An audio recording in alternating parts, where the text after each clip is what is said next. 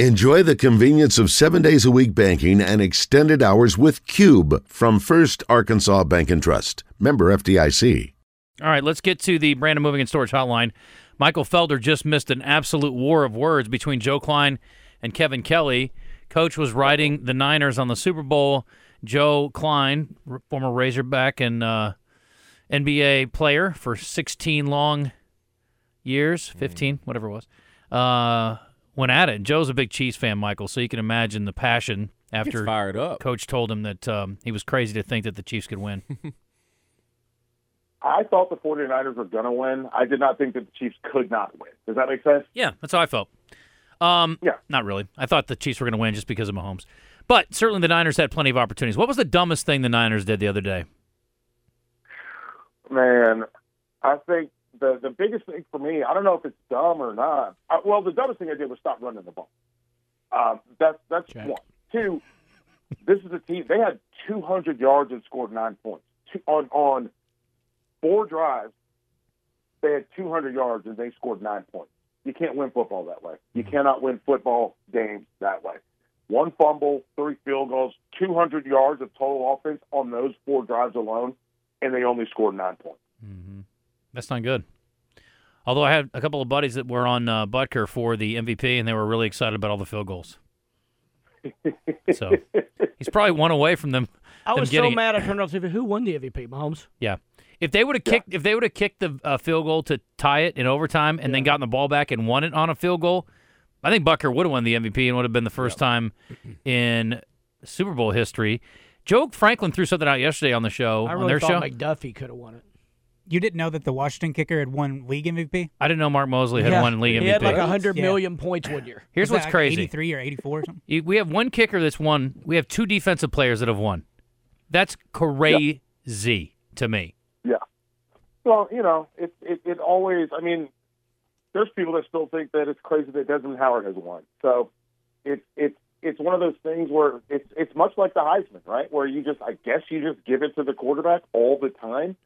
And unless a running back has a heroic effort, or in the case of Desmond Howard, obviously the returns. Yeah. But yeah, I think it's really interesting because I thought in that football game, Did Von Miller win? Not MVP, I don't believe. Not I could be MVP. wrong. No, he didn't Super Bowl win MVP. They gave it to It was just Lawrence Taylor and one other person. They gave It wasn't the Super Bowl MVP. When they Von won, Miller? when Peyton was his last year. When Cam Newton lost. Well, Peyton certainly was not the MVP. No, he wasn't. They gave it It to the had to been Steelers Von receiver Miller. that 1 year. Antonio the one that caught the ball in the back of the end zone. What's his Antonio name? Holmes. Santonio Holmes. Santonio Yeah, Holmes. Santonio. Yes. Pretty sure Von Miller won. I believe it. I'm going to Disney World. Michael, let's talk about this ridiculous deal with college football. I got to be honest, it seemed like Which kind of one? the latest one with ESPN. $1.3 billion annually, 6-year deal. I thought the $1.3 billion was the whole thing. Man, you got to really do some work, and I know they're going to get crazy ratings, but you get a 12-team playoff, and you got to get $1.3 billion out of it. That's a lot of ad sales to be done, I guess. I guess I feel good about it. Yeah, and I think it's the thing for me, and you guys know I work for Learfield. The craziest thing is like the extension of the calendar, and yes, they get the 6-year deal for this new expanded playoff, and it's again, you said 1.3. So the craziest thing for me is it's not the ad sales. The ad sales, those are going to happen no matter what. They're going to be able to do that because what this does, and I heard you guys talking about college basketball, and I don't mean to be disparaging, but what this does is push college football out even further, which pushes college basketball even lower. Mm-hmm. And that's the part that's going to be really interesting to me because when we get these extra playoff games, they're going to be playing football until, what, a week ago, 2 weeks ago? There's going to be college football games, and not just bowl games that a lot of folks call, quote-unquote, meaningless. There's going to be games that matter going forward, and that's going to be the part where college basketball is like, what do we do with our stuff? And I think that's going to be less than the ad sales. More to me is going to be, how do you, when you own all these other properties, how do you manage those properties and how do you schedule those properties? Because we've got to figure out a way. They have to figure out a way for things, whether it's like the Jumpman Classic, which I went to this year. They got to figure out a way to fit those things in, make those things still make money for them, but it makes sense for them while also knowing, guess what, man? we got these college football games, and every Saturday in December going into January, we're going to have games going on and the way that schedule works out. Let me shift gears completely. Can we talk Razorbacks? We were talking earlier about who is going to be drafted the highest, and I guess at what point do you think they get drafted? We mentioned the 5 guys going to the combine. I don't know if you heard that, Michael, but Bo Limmer, Brady Latham, part of an offensive line that was disappointing. Trajan Jeffcoat, who had his moments. Dwight McGlothern at corner, and was he safety? Corner. Corner. Mm-hmm. Corner. It's been so long. And then Cam Little. He's a kicker, I'm sure of that. What do you think? Who's got the best draft potential there?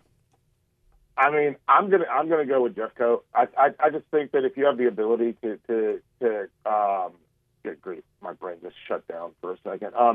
The ability to be able to come off the edge, the ability to have, just to have a chance. And I think that's the part that's going to be really interesting to me is how do they handle this? Because Trajan Jeffcoat, I mean, he's listed as a defensive lineman. Can he come off the edge? Can he play on the inside? How versatile is he going to be? And I think that's the part that's going to be the most interesting to me is where he fits because there is, and we saw it with, obviously, I'm not going to compare him straight up with Chris Jones, but if you can play outside and inside, then you have an opportunity to really go out and make plays. Did you say Chris Jones? Like Kansas City Chiefs Chris Jones? Yeah, that's what I said. I'm not comparing him to him. I'm saying if you have an ability to go inside and outside, then you have value.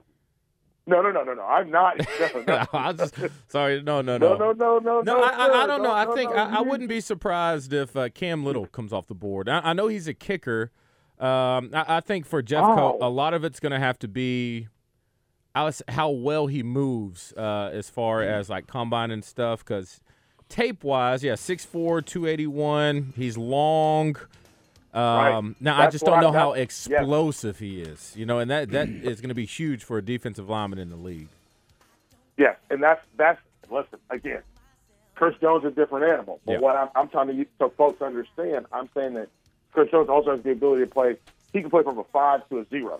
Yeah. And if Jeffcoat proves the ability to play from that 0 to that 5 or play from a 1 to a 4-eye, then that gives him versatility, and I think that's why I think he can come off the board a little earlier because he fits into multiple schemes. He fits into a 4-3, he fits into a 3-4, fits into a 3-3-5. He fits into that, and you can move him around. If it's a rundown, guess what? This is the guy that we're going to put on the outside. If it's a pass down, we bring in our fast guy, we kick him down inside, and now we can go out and make some plays. And that's the reason why I think that versatility is going to be really important for us. Speaking of fitting in, most guys are fitting into a couch tonight if they screw up Valentine's Day. Michael, what are you doing for your lady tonight?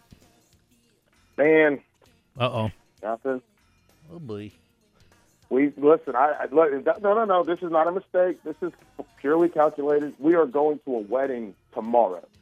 We will be at a rehearsal dinner tomorrow. We are doing the wedding's on Friday, rehearsal dinner tomorrow. We have to drive 3 hours to Roanoke, Virginia.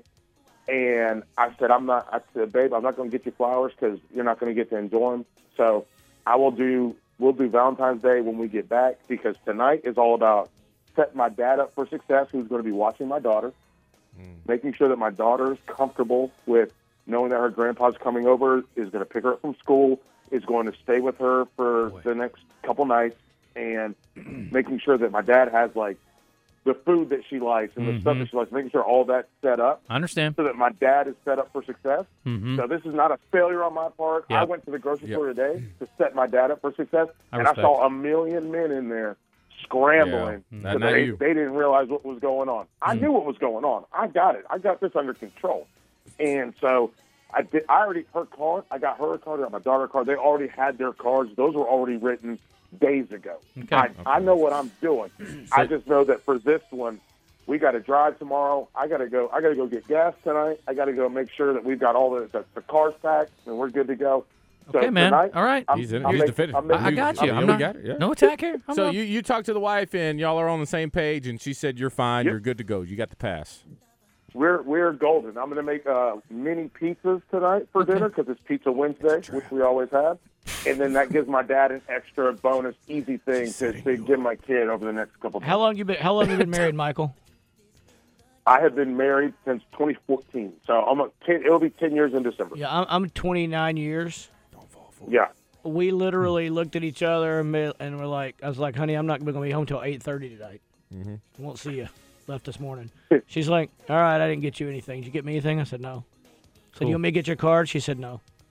She said, do you want me to get you? I said, no. There you go, Michael. 19 years from now, that's going to be you. I do love you. Say, I love you dearly. We got to run. Michael, thanks, buddy. Yeah. Talk to you soon. Y'all take it easy. See you.